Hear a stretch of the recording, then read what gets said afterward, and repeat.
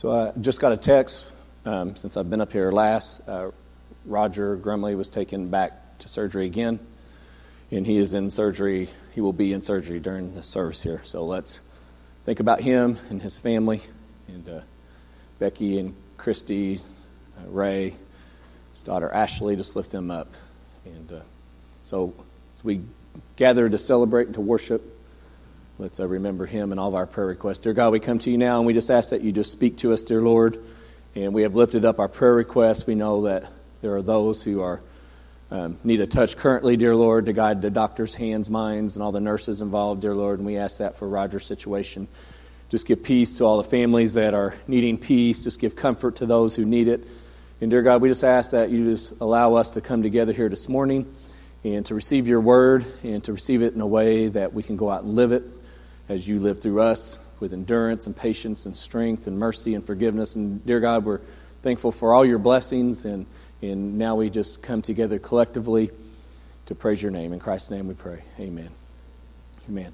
As I've been thinking about what we would talk about when we got the chance to come back together in person, and there was some scripture that was always on the forefront of my mind, and there's a couple of the scripture are more well known than the rest of them, and usually those are the two that get pulled out, and they're used to underlie the argument and to help make the argument that we need to always continue to come together as a church, and that's true. Okay, the scriptures are correct, but sometimes what's lost in the mix and what's cut off is the underlying teaching that leads up to the argument that we are to come together. And sometimes it's healthy to ask yourself questions, and to do it like in an audit form to see where you are and what's going on in your life. And I know some of you are going through some changes and through some things, and you've had a load put on you. And I understand what's going on, and I've seen the struggle. I've seen you come through the struggle. Thankful for you getting through the struggle. But at all times, regardless if you're up or you're down, there needs to be like an audit that we take of ourselves. And there are some questions. And as a church, we should ask questions. And we should ask questions of ourselves as a family and as an individual. And the questions need to go something like this, like, why are we here? What's the purpose of coming together? Is it just for the purpose of coming together? I think the younger generation is going through this same question. And they are asking, either I've never been to church or I was raised in church, and I'm starting to question, what's the reason? Why are we coming together? I can catch something here, or, maybe a song does more for me, worship more in a song, and all that. Is there a reason why we're coming together? Can I just kind of give my money to a charity and let it work to that? Maybe do a day of service here and there, and I'm good? Is that what we're? Is that the place where we're at as a society and in history? And the Bible teaches that that's not biblical, and we are to come together. But just saying we're to come together doesn't quite provide the argument and the teaching that the Bible presents why we come together. And sometimes how we come together is just as important as that we come together. Okay? So as we ask ourselves these questions, what's the purpose here? Is this a thing of the past, coming together as a church? Or is there still a purpose? Is there still a need to come together? Because let's just be honest, we've made it easy not to come. Okay? So you can tune in your pajamas or whatever, you can give online, all that stuff. We've made it pretty easy not to come. So is that the way, the new trend, or do we need to continue to come together? And the Bible teaches that we do need to come together, but it doesn't stop there and say, you should all come together. There are underlying arguments and underlying foundational teachings as to why you come together and how you come together. Okay? So this is out of Hebrews chapter 10, and I'm picking up in verse 19. And, it says, therefore, brethren, and right there you need to understand the audience, who is being taught, who is being spoken to. And the audience is the church, the redeemed, the regenerated. those who have accepted Jesus Christ. This is not an argument that we would make to the masses. This is not teaching to the masses. This is a meeting that is held inside the office, inside the business. We're having a inter-business meeting here. So you have to work here or belong. You have to be a part of the family to get into this meeting. So this is not something that is taught to the masses because the masses would not receive it in the right way. And it starts off where every teaching should start off. And let me point this out. So it's saying brethren. So this is inside the church, right? And first of all, the whole attitude of how we come together and how we approach God has been changed. In the Old Testament, when you see the people come together and you see the high priests go into the Holy of Holies, they approached God and they collectively came together, and the high priest went into the Holy of Holies with a spirit of fear and trembling as he approached the Spirit of God. And there were mandatory things that he had to do lest he be killed, lest he die. Okay? So there's this attitude in the Old Testament that exists that we approach God with fear and trembling. And now we approach God with boldness. And it is a boldness of humility. We still work out. We still fear the Lord, but we don't fear it in this right. We have it as a fear of respect. So we approach Him with boldness. And the reason why we approach Him with boldness is because Jesus Christ presented us with love, His sacrifice, and His resurrection at Calvary. And that changed the whole dynamics of how it is to approach God. And now we can approach Him on an intimate level. We can go to Him in prayer through Jesus Christ. Make sure you do it right. Because Jesus Christ is the way, He is the life, He is the sole way to get to God the Father. No one approaches God except through Jesus Christ. And now, when we approach God through Jesus Christ, we can do it with boldness. And we can ask for great big things. And we can ask for life-changing things. We can ask for miraculous things because of the love, sacrifice, and resurrection of Jesus Christ. So real quick, the very first thing that it says is that we can enter the holiest. We can have a relationship with God, and we can have a bold relationship with God because of the blood of Jesus Christ. And we can live new in the way which He has consecrated through us because the veil, the separation, is no longer there. It has been torn from top to bottom.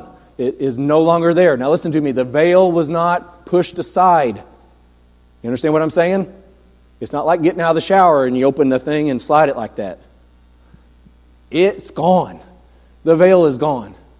And it's not a deal where we wadded it up, folded it, and put it over in the closet for later. It's gone. It's ripped. Doesn't exist anymore. Okay? There is no separation from us. In fact, the Bible explicitly says nothing can separate us from the love of God because of what Jesus Christ did at Calvary. And we know that He is our high priest and that He is the final authority of the body of Christ. And here's where it starts out. It starts out with proper teaching. Here's what I need you to understand. Is that anything that you build into your life, anything that you build into your marriage, anything that you build into your relationships with your kids, anything that we build here in this church has to be built on the love, death, and resurrection, sacrifice, resurrection of Jesus Christ. That is the underlying foundation of everything that we do here. And if you try to build on some kind of wisdom from the world that excludes the love, sacrifice, and resurrection of Jesus Christ, you are getting ready to have a house that will fall when the winds and the storms hit it. And what has happened is we are starting to build relationships on earthly wisdom, on emotions, on feel good. You hurt my feelings. That kind of stuff. That's how relationships end now. It's all on earthly stuff. And it's because it's not truly built where everything needs to start from. And this is what he's saying, is that if you're going to get together, which you need to get together, He commands us to get together as a church. But the first thing to understand is that we do everything built on the love, sacrifice, and resurrection of Jesus Christ. That includes our gathering together. If we gather together without the understanding and building upon the love, sacrifice, and resurrection of Jesus Christ, then we do it in vain. And we should stay apart, separated. Okay? So that's the first thing, is that He is the final authority, and everything that we do, we build on Him. Okay? So now we move on. And he says, let us draw near, okay, as we come together, knowing what we're building on, that everything is built on the love, sacrifice, and resurrection of Jesus Christ. Did I say that enough? You guys get that? Okay, all right. Now we move on to as we come together, what we come together with is together with faith. And we are bound together in faith. And we come together in faith because we have the full assurance of our faith. And we have the full assurance of our faith because of who our faith is built on. And our faith is built on Jesus Christ, who will never let you down. My Uncle Mike sings a song, 4 Days Late. It's a great song. Great beat, great words. The way he sings it, powerful. Love it. But here's the masterpiece of that song. And the masterpiece of that song is that God will always be there, but He is there at the perfect time. And the perfect time is His time, not our time, when we order Him. You see, we go to God. We don't demand He comes to us, and hey, here I am, you got to deal with me. Okay? We go to Him and say, here I am, make me what you need me to be. And we have to do that. And the only way that you can do that is with faith that is built on a God that will never let you down. A Jesus Christ that always loves you. And if you stick to His way and His plan, He'll get you there. He may try your patience a little bit. You may have your faith tested, but He will get you there. And here's the reality, and here's what my years, almost 47 years on this earth have taught me, is that He'll get me to a place that's better than where I thought I needed to be. And so when we get together, we need to come together knowing that we have a faith that is built on the full assurance of Jesus Christ, who will never let us down. And then we come with a hope. Let me ask you this, okay? You think there's much hope in this world right now? Huh? Feels like hope is at an all-time low. And we as Christians, we should be living a life of hope. And the Bible teaches us that regardless of the trials and tribulations that are going on into the world, what are we supposed to do? Rejoice. Have hope. Live life of faith because of who that faith and hope is built on and in. And it is built on Jesus Christ. It is built on promises. It says that you can hold fast to the confession of your hope without wavering. Don't you think the world needs some unwavering hope right now? If the world's going to have unwavering hope, it has to be built on, and that's the very first point here, the promises that were made by Jesus Christ.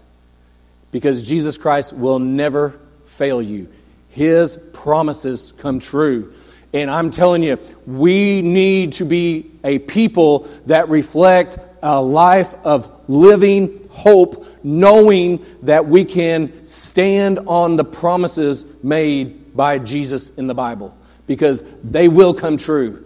And when the world looks dark and it looks like we're on a path to destruction and nothing's coming true, we need to be people of hope that say, no, there's a different hope in us than that's out in the world. It's called Jesus Christ. It's time that you get you some of that so you can stand.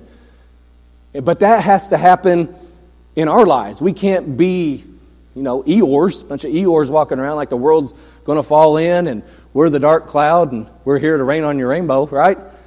We have to be people of hope, and it has to be a living hope.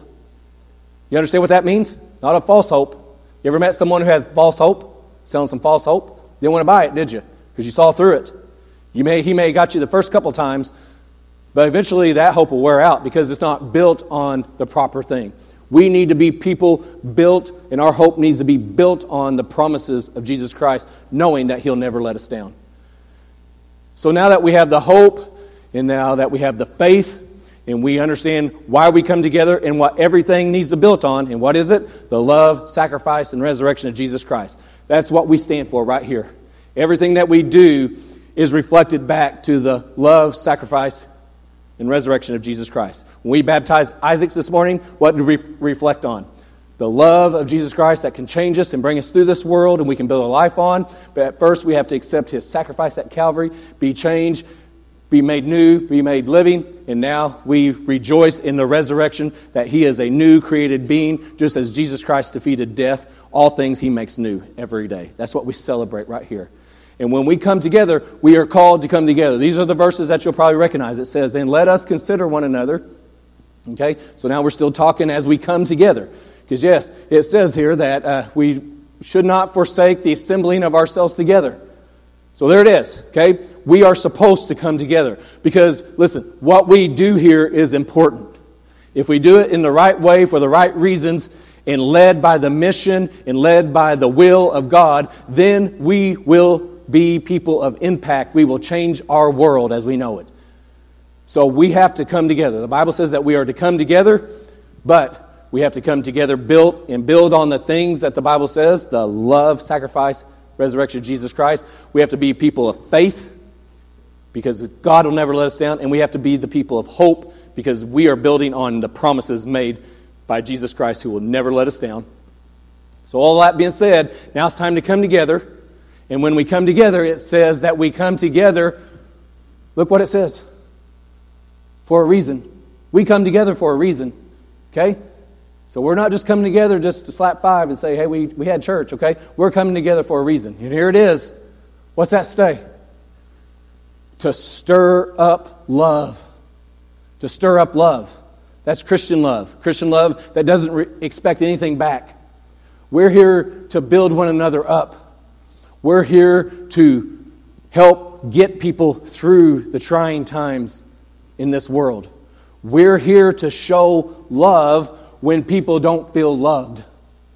This is just not a collection of people getting together so that we get together and say we got together. It is critically important for us to come together, building on the right thing, with the right faith and hope, but for the right purpose. And the purpose is that we stir up stir up love, which will lead to good works. And now our works are built on the right stuff. We're not just doing works to say, hey, have you seen Star Church and what they're doing? Isn't it great? That's doing it wrong. But when we do things and people say, I've never felt love like that. I felt Jesus Christ for the first time, or in the first time in a long time. Then we do things for the right reason. So coming together is critically important, but how we come together and why we come together, that's almost, if not as important as coming together. Okay? And why we come together is to stir up love. So let's go back to where we started from here this morning, okay? So let's just do a little self-audit. If you were to send out customer experience surveys to the people that you live with or the people that experience you or have interactions with you, okay? And you mailed them out and it was anonymous and they got to tell you the true feelings that they get from you. Ask yourself, what would they think? Would they think that I showed them love? Am I a person that shows love? Am I a person that shows love because I need something back and it's a false love? Am I a person who is walking around with hope but it's a false hope because I want everybody to think I'm good and happy? Or am I walking on faith but I don't know if I really believe what I'm talking about? Or are we people that are standing on the promises made to us by Jesus Christ because we know that they will come true? Are we a people that are living a life of hope because we know that Jesus Christ is in control? Sometimes it doesn't feel like it, but He's still in control. And He's going to take us home to live with Him forever. Okay? Those are promises made to us. Are we people who show love that don't need anything in return? That's life-changing. And we need to do that as we come together. Think about how we come together as a family. Have you ever been driving home or something on the TV happens and it makes you mad And doesn't that change the interactions inside of the house? Huh? The discussion? I mean, sometimes something happens and you're like, rah, rah, like, why are you mad at me? I'm not mad at you. You're like, well, you need to tell your face and your voice that you're not mad at me, because it sure feels like you're mad at me. Okay? So sometimes we can let little things like that change us, and it changes our interactions. And if we're not careful, and this is kind of the danger zone here, if we're not careful, the world will change us. And the church will reflect the world more than will reflect Christ. In fact, there's an old saying that said, I went to church to escape the world, and I sat down, and the world was sitting down beside me. Sometimes we bring it in with us. Sometimes we bring it into our marriage, into our households. And we say, well, why is it so bad here? It's because we have brought the world in with us. So here is the underlying teaching that all this is built on. And this is out of the love chapter. And this is what it says, that faith and hope and love are what we build on. But the only thing that remains eternal is love. Your faith will end in sight as you enter the gates of heaven. Your hope will end because of your reality as you live in heaven. And your love, it goes on forever. That's what will exist in heaven. So, real quick, last points here. These are some very destructive dividers that can leak into your life. Right? These are dangerous. They happen in the world. And if we're not careful, we bring them into the church house. The way that we operate here, we bring them into our families, how we operate. We bring them into our marriages. We bring them into our friendships, our jobs. So these are some destructive dividers that will cause chaos and that will split harmony. So number one, let's see. Oh, this is a terrible one, isn't it? Huh? The very second that you approach an issue and you start dividing up into teams, one against the other, I mean, that's the very definition of division, right? I mean, teams are created to combat one another, and there has to be a winner and there has to be a loser. And I'm sorry, but can you think of one issue in this world right now to where we don't immediately start choosing up sides? Well, you're on that side, I'm on this side, and all that. We do it. And it is destructive. And it is virtually impossible when you have two teams to come together and to have perfect unity, which is required of the body of Christ. Because we're building up what we believe is right, and we're actually fighting against people. So anytime that you start handling an issue and you start handling it in a way that you start dividing up into teams, that's a surefire way to get to division. The other one is, and this is a biblical law, okay? Where there is no friendship, there is no fellowship. And here's what I really need you to understand in this, is that yes, you can fake fellowship. You can come in, you can shake hands, you can say hello, you can sit by one another, and then you can walk out the door. But I'm talking about a brotherhood, a family where we love each other and we build each other up and we bear one another's burdens as they are our own.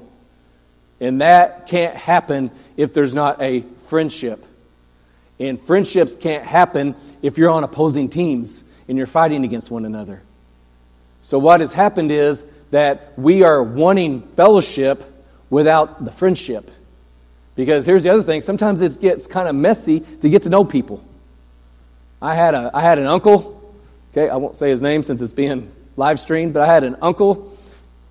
He's no longer with us, but great uncle. But if you asked him how he was doing, he would legitimately tell you. Okay? Have you ever been talking to someone and say, hey, how you doing? Well, and they get into their life. It's like, listen, dude, I didn't really care. I was just asking you to be nice. Because I got my own life to, that's how we do one another. Because now it's messy. It's ugly to get to one another. But we shouldn't be like that. We should get to know each other. We should love one another. We should know what's going on in each other's lives. Not to be nosy, but so that we can build each other. And listen, we have to be people who can be trusted with people's lives. If we're not people who they can come and tell us what's going on in their life, and then we run out and blab it and gossip about them, that's not true fellowship. We've got to get back to building fellowship built on friendship. Here's the other one, is that we judge each other, but I judge you more harshly extremely more harshly than I'll judge myself. And I say this all the time. Your sins are ugly. Mine are kind of cute. They're just little soft, little pretty sins. Yours are ugly, monster job, That's how we do each other. Well, I can't believe that you would do that. You're just justifying that, and you're just doing that. And then the whole time, I'm doing something on the other extreme, justifying it, as I live. Let's just be honest with each other. We're all broken. We're all struggling through this life. Sooner or later, we're all hypocrites, right? We like to throw that word around, but I'll just be honest with you. I'll just say it right here, and it's being live streamed. Aaron Phelps is a hypocrite, okay? I justify things in my life that don't make sense. And I wish I could get past it, and you praying for it, okay? Hopefully I'll become a better person through the love of Jesus Christ. And if you're honest with yourself, there are things in your life that are hypocritical. All right? So, here's the other one. We paint people with a broad brush. And that's because we don't want to get to know them anymore.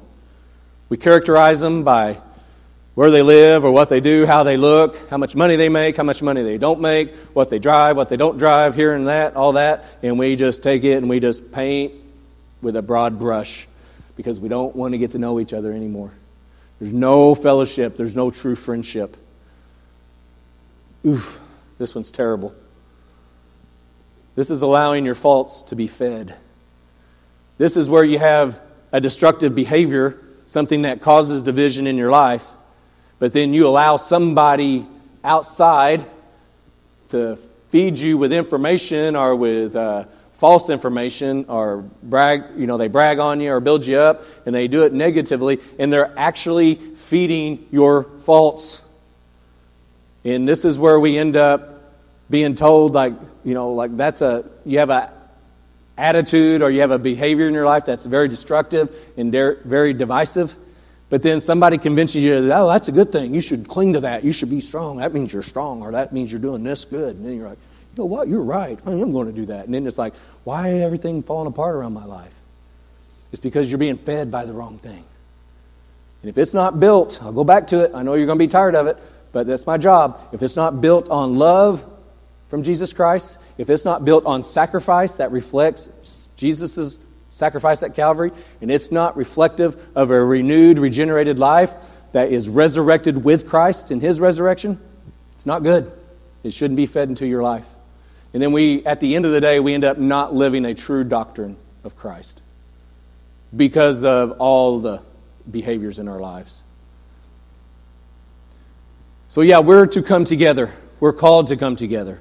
It's of critical importance that we come together because we have a mission here. And the mission here is to impact our communities in the world around us and impact it and change it through the love of Jesus Christ.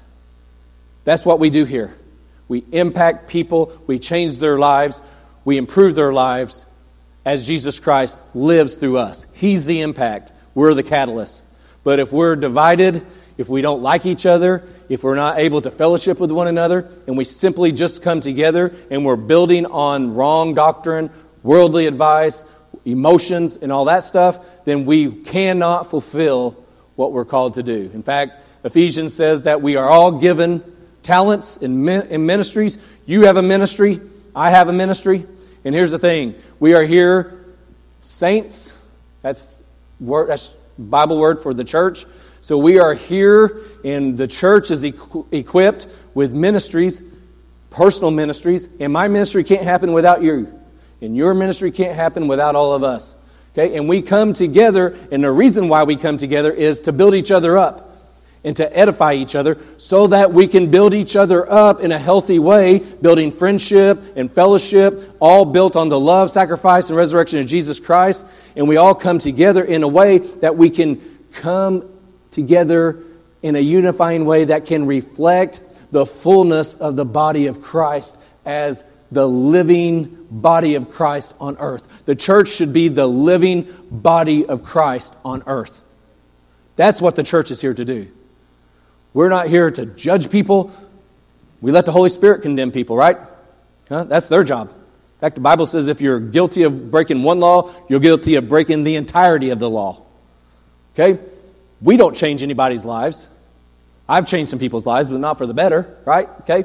Jesus Christ, the Holy Spirit, is who changes people's lives. That's who makes them. And as hard as I would like to try and bring us all together and keep us all, I can't run around and make sure everybody's happy and do this for you and do that for you and bring you all together. I mean, you'd have to hire 1,000 pastors to keep all that going on. We have to sooner or later come together and be bound by something that is stronger than death, and that is the love of Jesus Christ. And that's what we're called to do. So I have the musicians come forward. I'm going to ask you to stand this morning. And I know that it's a weird time. And if you want to come up, make sure you do it in the right kind of way, all right?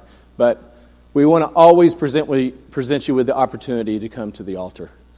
And we come to the altar for a lot of different reasons. But right now, the world seems crazy. It seems broken. There seems to be no hope. There seems to be no plan towards anything kind of good. But I'm telling you that Christians in the church have to be the example of faith, hope, and love.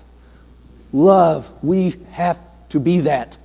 If we're not that, then we are not presenting the body of Christ on earth.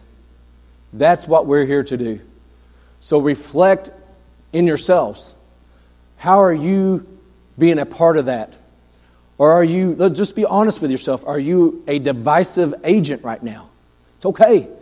But the thing is to admit that, I've got some divisive destruction behaviors in my life. I need to change that. I need to have God change that so that I can be an agent of change and a unifying agent in my family and in my church and my community. But that can only happen as Jesus Christ lives through us. So take a self-audit this morning.